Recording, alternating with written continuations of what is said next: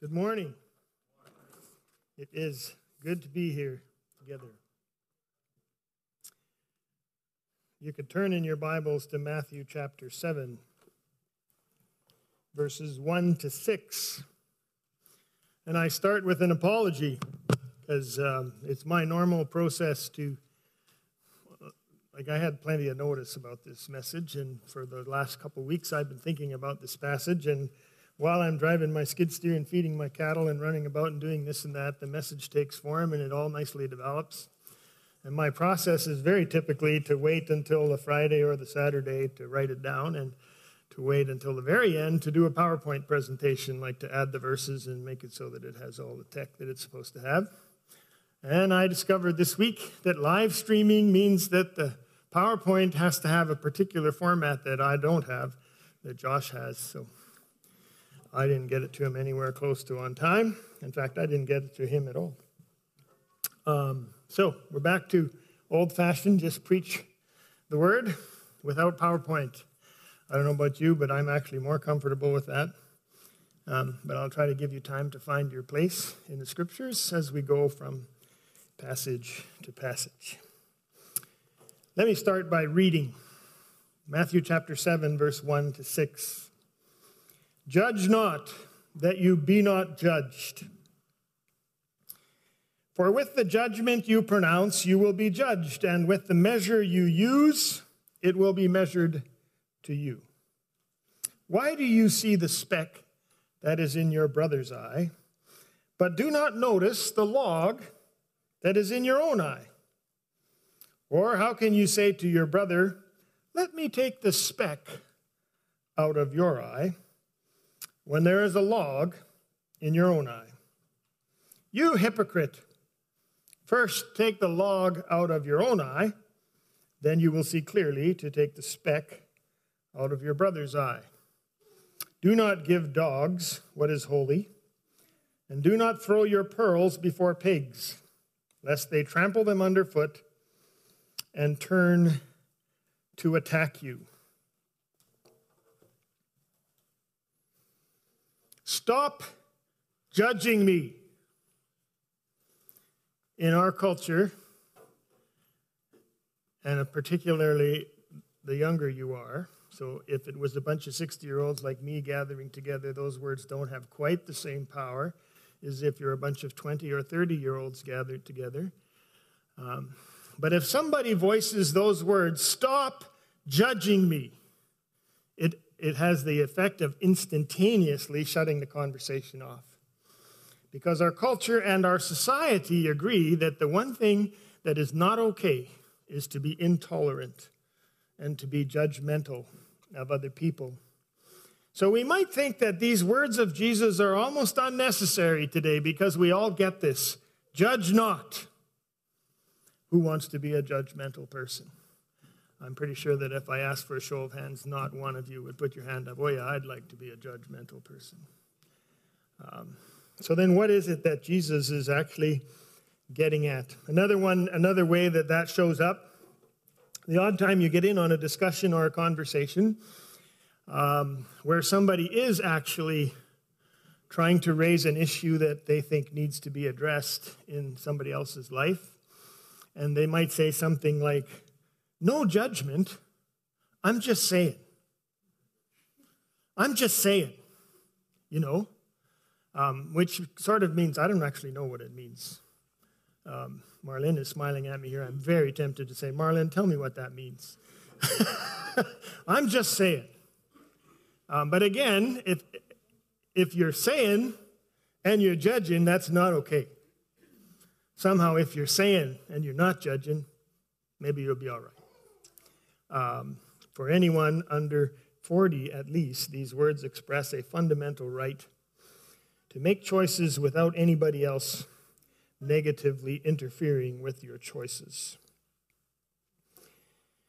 When I was in Bible college, which now is in I graduated in 79, so you can do the math, that's over 40 years ago. This was a controversial passage. And the reason that it was controversial is because already when I was in Bible college, there was a groundswell, a group, a a significant portion of young people who were feeling this, that this business of judging people was not okay. My first message went too long, and I didn't have this in it, so I'm going to have to act something else in order to tell you this. But I remember in Bible college, this is just a little story, that there were churches in the United States who wouldn't have anything to do with somebody else who wore bell-bottoms. But not only that, then if you sat with somebody who wore bell-bottoms, they wouldn't have anything to do with you. So you had secondary separation as well as primary separation. So there was a culture in church of legalism, and by the way, legalism is very alive and very healthy and still very true in many churches and in many of our lives. So I'm not pointing fingers back there and saying, whoa, they sure are bad and we're good. But that desire to have a community experience that isn't full of judgment is an appropriate desire. And it's a good thing. So is Jesus siding with the stop judging me crowd?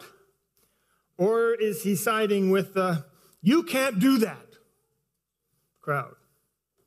Or you must do crowd? Hopefully by the end of this message you will see what Jesus means and it will have become clear. Matthew chapter 7, verse 1 and 2 are actually heavy verses. I want to start there because obviously we have to take all of the Bible seriously. So to take any verses lightly is not a good thing. But particularly verses like these two need to be heard with the weight that Jesus gives them. Judge not, that you be not judged. For with the judgment you pronounce, you will be judged. And with the measure you use, it will be measured to you. Now, there are some Bible scholars who take that to be a strictly human-to-human thing. So don't judge other people, because if you judge other people, they're going to turn around and judge you. And if you are a critical person and you go around being critical of everybody, then you're going to experience that same criticism coming at you from the people in your community. And they take the verse to mean that don't judge in order that you don't live a life where other people are judging you. That's highly, highly unlikely. I do not believe for a moment that that interpretation is adequate to the text. And if you like, go back to chapter 6, verses 14 to 15 of the same Sermon on the Mount, the end of the Lord's Prayer. Chapter 6, verses 14 and 15. There, Jesus says, "For if you forgive others their trespasses, your heavenly Father will also forgive you. But if you do not forgive others their trespasses, neither will your Father forgive you." So in that passage, Jesus makes it really clear that this is not about human to human. It's you as a human to another human experiencing from God what you give to that other human. So if in our community you are an unforgiving person, Jesus is saying, then your Father, your heavenly Father, will not forgive you. These are hugely heavy words. And it's the same thing with judging. This thing that we are dealing with this morning is not an insignificant thing that we can just go, well, I'm not sure what that means, so I guess we'll just go on to something else. Judge not, that you be not judged. For with the judgment you pronounce, you will be judged, and with the measure you use, it will be measured to you. If you are forgiving, you will be forgiven. If you are condemning, you will be condemned. That is what the text is saying. So, these two passages are, in fact, two sides to one coin. If we do whatever it is that Jesus is telling us not to do, we are headed for the wrath of God. Don't take it lightly. So then what does Jesus mean when he says this? How can we make sure that we are not subject to the judgment that this passage promises? us. I want to begin, before I get to what it does mean, by talking about what it doesn't mean. A little bit backwards, maybe, but I think it'll help make it clearer as we go along. Jesus is not prohibiting discernment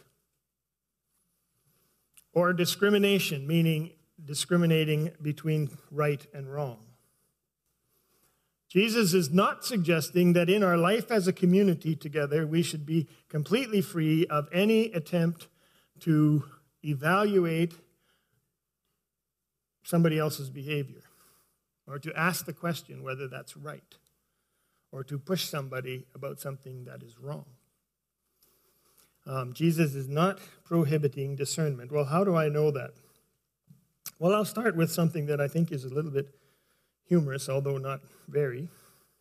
Verse 6, "Do not give dogs what is holy, and do not throw your pearls before pigs, lest they trample them underfoot and turn to attack you."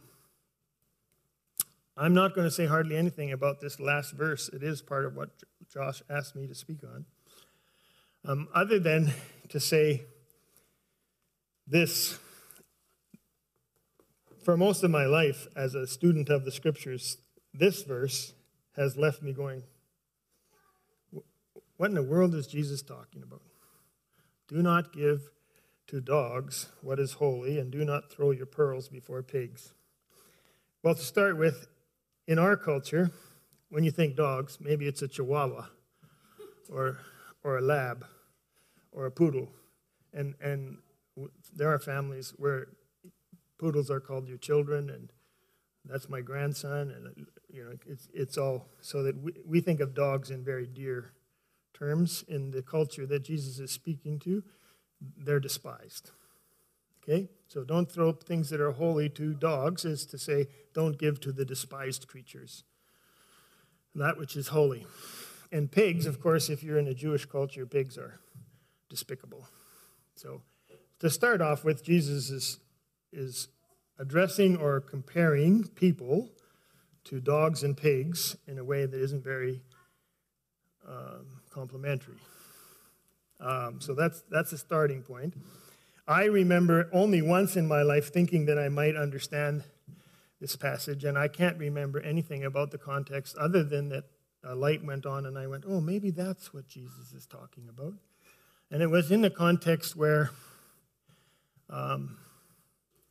I was connecting with somebody who absolutely scorned my Jesus. And what I would say didn't get anywhere. Like, they weren't listening at all, and they were looking very quickly for a way to twist it and mock it. And in that moment, I thought, oh, okay, maybe I have finally come across a swine that I shouldn't be trying to give pearls to.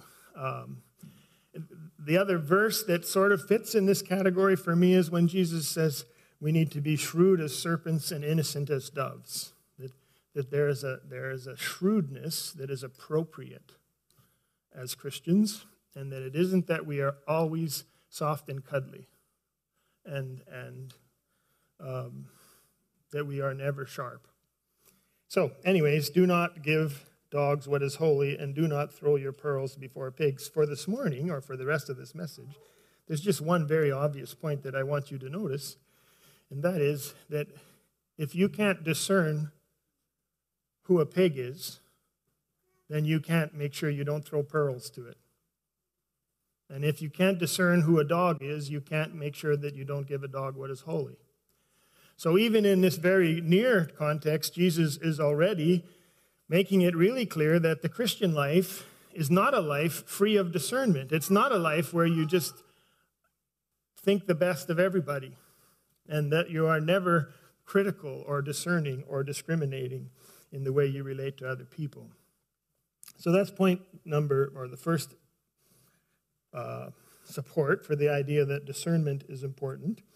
Then if you move forward, again in the Sermon on the Mount, now three paragraphs later, verse 15, Jesus says, "Beware of false prophets, who come to you in sheep's clothing, but inwardly are ravenous wolves.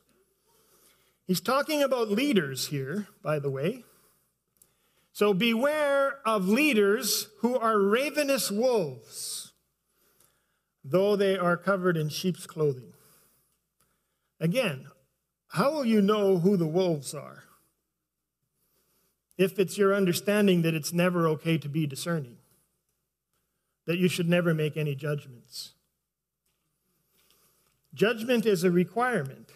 So when Jesus says, judge not, he obviously doesn't mean don't understand who the pigs and dogs are, and he obviously doesn't mean follow any leader that comes down the road with confidence that they're going to be good, because some of them are ravenous wolves who are clothed in sheep's clothing, so they look like sheep on the outside, but you have to be discerning to make sure that they are not wolves on the inside. Then if you go further, Jesus promises that his Spirit will give his word to his apostles. And Paul writes in 1 Corinthians chapter 5, if you want to turn there, 1 Corinthians chapter 5, verse 1 to 5. It's a bit long, but you won't follow well what's going on here if I don't read all 5 verses, so I will. 1 Corinthians chapter 5, verse 1 to 5. It is actually reported, says Paul to the Corinthians, that there is a sexual immorality among you, and of a kind that is not even tolerated among the pagans. For a man has his father's wife, and you are arrogant. Ought you not rather to mourn? Let him who has done this be removed from among you. Now listen to these words, Paul. For though absent in body, I am present in spirit. And as if present, I have already pronounced judgment on the one who did such a thing. When you assembled in the name of the Lord Jesus, when you are assembled in the name of the Lord Jesus, and my spirit is present with the power of our Lord Jesus, you are to deliver this man over to Satan for the destruction of the flesh, so that his spirit may be saved in the day of the Lord. Jesus says, judge not, lest you be judged, for the judgment that you use, the judgment that you pronounce will be pronounced against you. Paul says, I am present in spirit, and as if present, I have already pronounced judgment. And not only does he unashamedly say, I am pronouncing judgment, but he calls the whole Corinthian community to join him in that pronouncement and to remove that man from the community for the destruction of his flesh, so that his spirit may be saved in the last day. There is a kind of discerning, a kind of judging, a kind of leadership, a kind of purity in church community that requires us to call out sin and to name it and to refuse to let it thrive in our midst. Now, the cool thing about this passage, and it'll give you a hint as to what Jesus is meaning as well, is that Paul is actually not condemning this person. He's not saying, and let him go to hell. He's not saying, and may the wrath of God fall on him. He's not saying, we want to despise this person. We want to reject him. What he is saying is, hand him over to Satan for the destruction of his flesh, so that his spirit may be saved in the day of the Lord. So Paul views this Corinthian man's behavior within the body as something that is putting that man in danger of hell. And the way to save him from hell is to make it clear to him that he can't continue on that road. He can't be part of this community and continue in that direction. with the hope that with the destruction of his flesh, he will return and his spirit will be saved in the day that the Lord returns. So Paul is not actually condemning. He is saving or trying to save the sinning man. And then another one that I find particularly delightful in thinking about discernment is Galatians chapter 6, a softer verse than the one we just read. Brothers, chapter 6, verse 1. Brothers, if anyone is caught in any transgression, you who are spiritual should restore him in a spirit of gentleness. Keep watch on yourself, lest you too be tempted.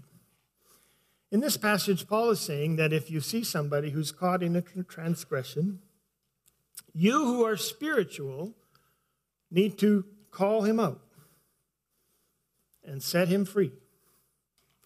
Now, the cool thing is that you both need to discern when the other is caught in a transgression, and you need to discern your own heart.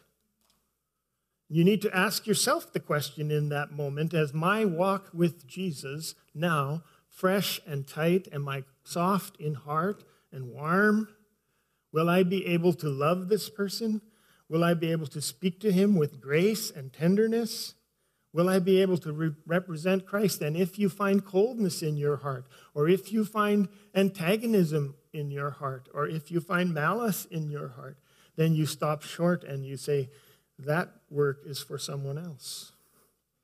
Because I'm not in the right place to do this right now. But it's still a work that's required, both in that we have the discernment, the judging ability to say, you are caught, and we have the ability to say, and I am not walking close enough to the Lord to help you. So there's discernment in all four of these different places. The requirement to call out sin. It is not, in fact, an overstatement to say that life in the body of Christ is full of discernment and accountability to God and to one another. The current idea that our culture trumpets and that our churches sometimes embrace to some degree, that what I do is my business and what you do is your business, that the way you follow Jesus is up to you and the way I follow Jesus is up to me, and that there's no crossover, that none of us can tell the other what it is that God requires. That whole, whatever that is, aura that is part of our culture needs to be rejected. It is not an overstatement to say that life in the body of Christ is full of discernment and accountability to one another. Jesus is not saying that each of us can do what is right in our own eyes. Many who would shout, "Stop judging me," should be shouting, "What must I do? What do I need to change? Thank you for pointing this out to me. How can I grow?"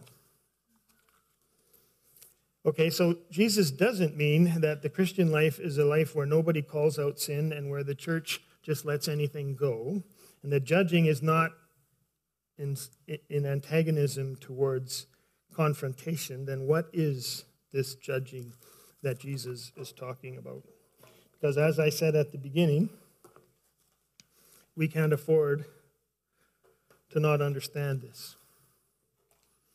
He makes it really clear that this is right at the core of what it means to be saved. Obedience, so some hints. And these come from the next 3 verses, so I'll read 3 to 5. "Why do you see the speck that is in your brother's eye?" says Jesus. "But do not notice the log that is in your own eye. Or how can you say to your brother, 'Let me take the speck out of your eye,' when there is a log in your eye? You hypocrite, first take the log out of your own eye, and then you will see clearly to take the speck out of your brother's eye." The very last little bit of verse 5 is the first hint at what Jesus means. Obedience to not judging, so while you are being obedient to judge not, you will be removing specks from other people's eyes. It's quite a surprise, really. Obedience involves removing specks from the eyes of brothers and sisters. It comes like, at least as I read this, and I think as anybody who reads this at least for the first time would expect, judge not, lest you be judged. And the measure that you use is going to be used against you. Why do you try to take a speck out of your brother's eye when you have a log in your own eye? The next thing you would expect would be, get the log out of your own eye, for crying out loud, and leave your brother alone. Isn't that, at least that's how I feel. That's where my emotions go as I read this passage. I expect Jesus to say, get the log out of your own eye and leave your brother alone, for crying out loud. It's just a speck. That's not what it says. Get the log out of your own eye so you can help your brother get the speck out of his. And when we think about that, it's really quite beautiful. How many of you like having a speck in your eye? Anybody find that to be a pleasant experience? You know, that thing's just in there, your eyes are watering. How many of you have had something usually Lynn does this for me. So I got the speck in my eye. She can see better with her glasses off than with her glasses on when it comes right close. So she has really good eyesight when it's right in my face. She would never ask me to do that, because if she gets right in my face, she has 4 eyes. I get all blurry if anything's closer than 6 inches. In fact, well, never mind. We're supposed to be disciplined about time here, so keep all that stuff out of it. Anyways, when my eyes are watering and it's hurting and I look in the mirror and I can't see that thing and I know there's something in there but I can't get it, I go to Lynn and she'll lift up on one eyelid, maybe pull down on the other. Oh yeah, there it is. Out it comes, and now I can see clearly again, and it's gorgeous. It's beautiful. It's a relational wonder. Thank the Lord that she doesn't say, oh, it's just a speck. Never mind. All right, so that's the first thing, is that Jesus gives us a hint when he says, take the log out, and then you will see clearly to take the speck out of your brother's eye. So judge not does not mean leave specks alone. Judge not does not mean leave specks alone. Then the second hint is that those who are judgmental are practicing hypocrisy. Jesus says in verse 5, you hypocrite! First take the log out of your own eye, and then you will see clearly to take the speck out of your brother's. You hypocrite! You who say you are one thing and do another. You who think yourself holy, holy enough that you have no specks or logs. Holy enough to cast him aside because he has specks. You hypocrite. Do you not see that you and he are made of the same? And your eyes, logs or specks, are not clear. All of us, according to Jesus, live on the same ground. Maybe we have a log, maybe we have a speck, maybe we have a brick. I don't know what we have in our eyes. Jesus is obviously, who has a log in their eye? He's purposefully playing it up. But that's the second hint, that those who are judgmental are practicing hypocrisy. And the third one is that the judgers are people who see themselves to be without sin, which I've already alluded to. Why do you see the speck that is in your brother's eye, but do not notice the log that is in your own eye? So judgers are people who think themselves to be very righteous when they are in fact not righteous at all. Who think themselves to be lofty when they are in fact lowly. Who think of themselves to be whole when they are in fact broken. And this business of removing specks is for people who are broken and know it, and people who are sinful and know it, and people who walk closely with the Lord, as Paul has already pointed out in that other passage. So those are the hints. Then if we get a little bit more explicit, and this point is perhaps a little more, sophisticated or something. I apologize for that. But the judges are not just calling out sin, they are condemning the sinful. So Jesus says, "Judge not that you be not judged, for with the judgment that you pronounce, you will be judged. And with the measure that you use, it will be measured to you." So if I say to someone, "You know what? I think you're being rather lazy," and I take this passage literally, then that would mean that God would come back to me and say, "Ken, you know what? I think you're being rather lazy." Now you see that doesn't make sense. It's not that God is going to accuse me of the thing that I accuse my brother of. It's that God is going to condemn me as I, in my heart, condemn my brother. So it's not about calling out sin at all. Judging is not about calling out sin. Judging is about condemning sinners. Judging is about rejecting brothers. Judging is about putting distance between yourself and people who have messy lives. Judgment is about division, a holy and a not holy, a holier than thou attitude coupled with a condemning heart and a critical spirit. The judges are not calling out sin, they are condemning the sinful. Judges reject people, judges push people away, judges pronounce condemnation.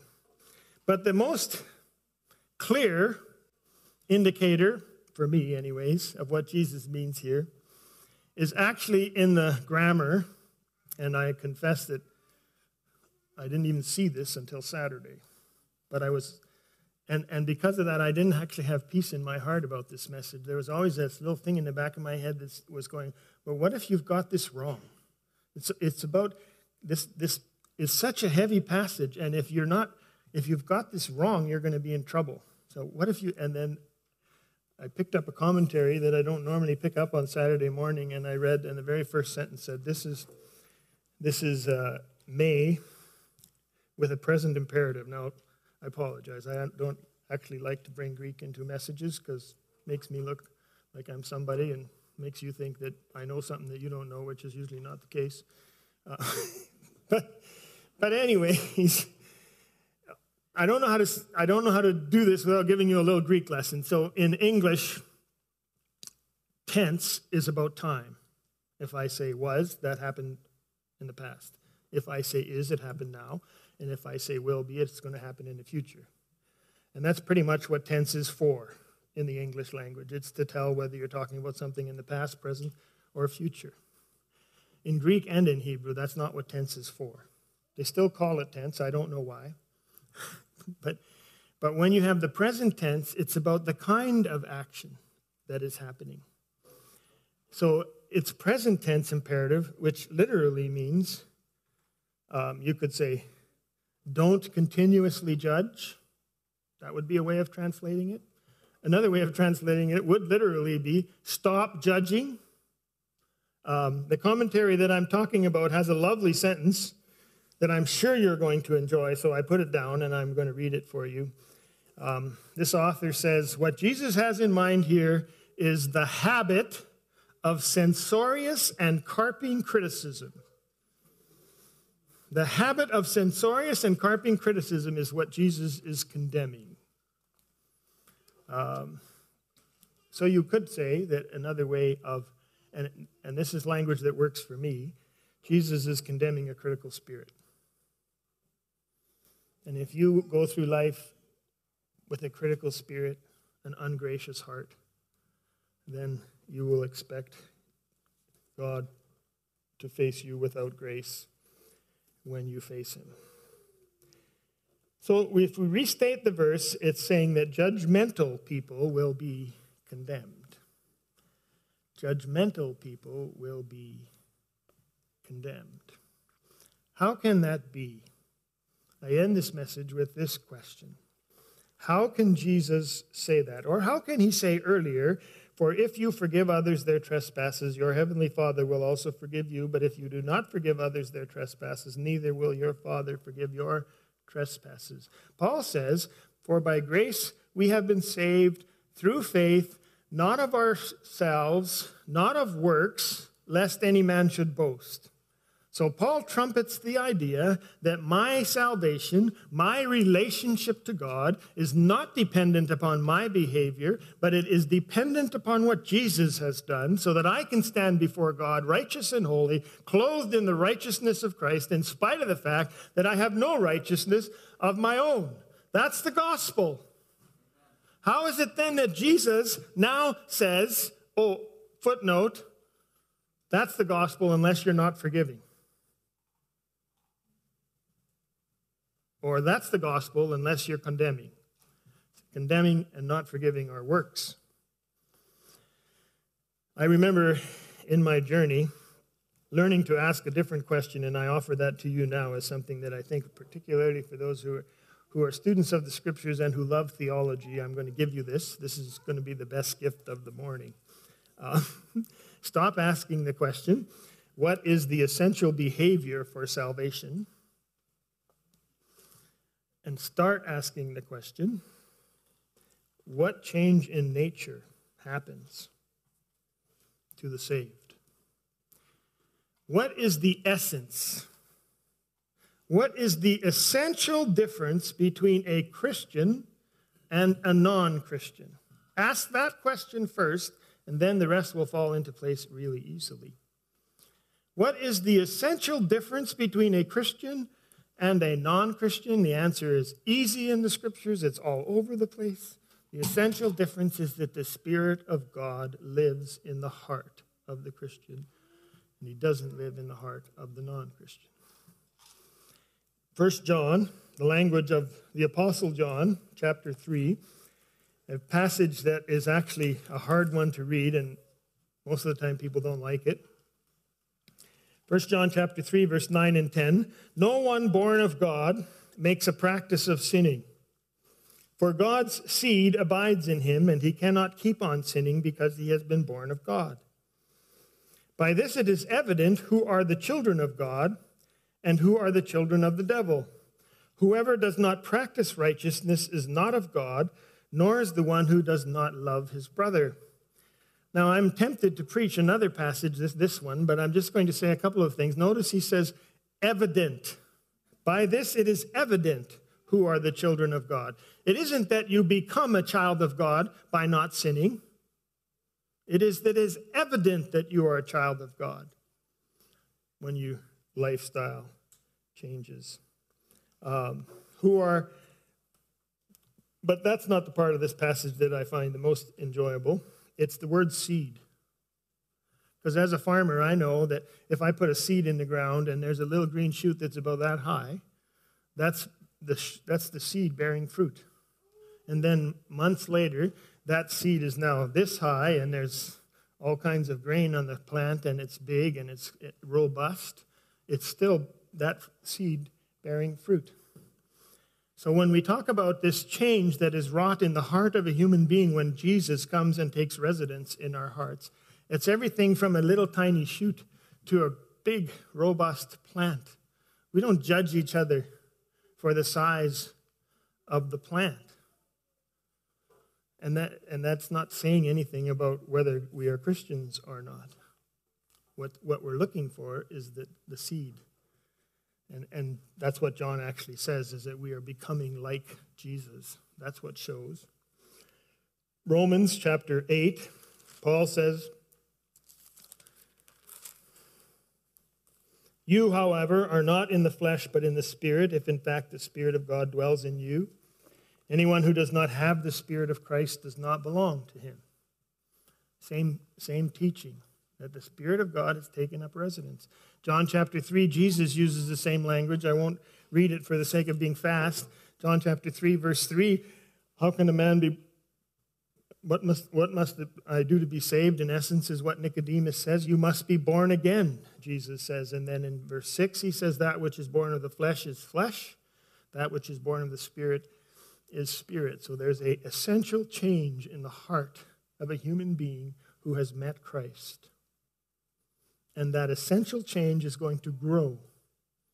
And it's going to look more and more like God.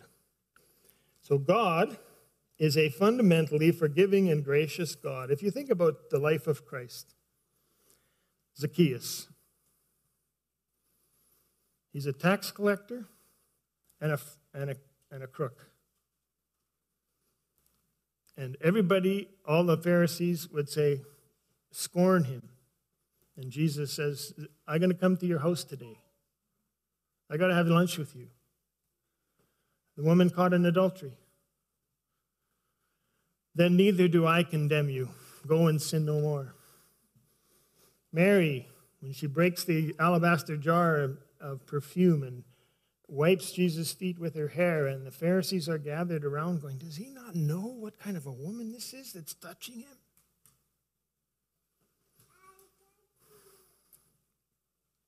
Consistently, we see our God as a gracious and forgiving God. And if we are inclined to be condemning, judgmental, critical in our spirits, we demonstrate that we are separate from our Father and different from our Lord Jesus Christ and lacking his Spirit in our hearts. So it's a warning. Be in your heart towards others as Jesus was in his heart towards others. In the body of Christ, it should be a place where we are removing specks from each other's eyes, where we are calling out sin, but where when we call out sin, we come alongside as brothers who are also sinners, as sisters who know what weakness is, as we enter into the mess of each other's lives, speaking with clarity and pointedness and love, but lacking any kind of superiority or critical spirit or condemnation. The body of Christ is a place of healing, a place where we can be vulnerable, knowing that we will not be judged while we are helped. Let me pray for us. Father, thank you. When you said in the Old Testament that you were a God abundant in compassion and loving kindness, we thought we knew what you meant. And when you sent your Son to take on human flesh and walk and show us what that meant, it became beautiful in our eyes. And we want to be like Jesus. Your Spirit has taken residence in our hearts, and when we find ourselves looking with scorn at someone who we think hasn't got it together like we have, we pray that you would stop us instantaneously with the sense that we have left you and have abandoned our first love because we are acting in a way that is not like you. May we instead be like you, both in our healing of others and our helping and our coming alongside and our being with. May Pine Ridge Church be a place where this flourishes. And this is a community where we are not superficial nor judgmental. In Jesus' name, amen.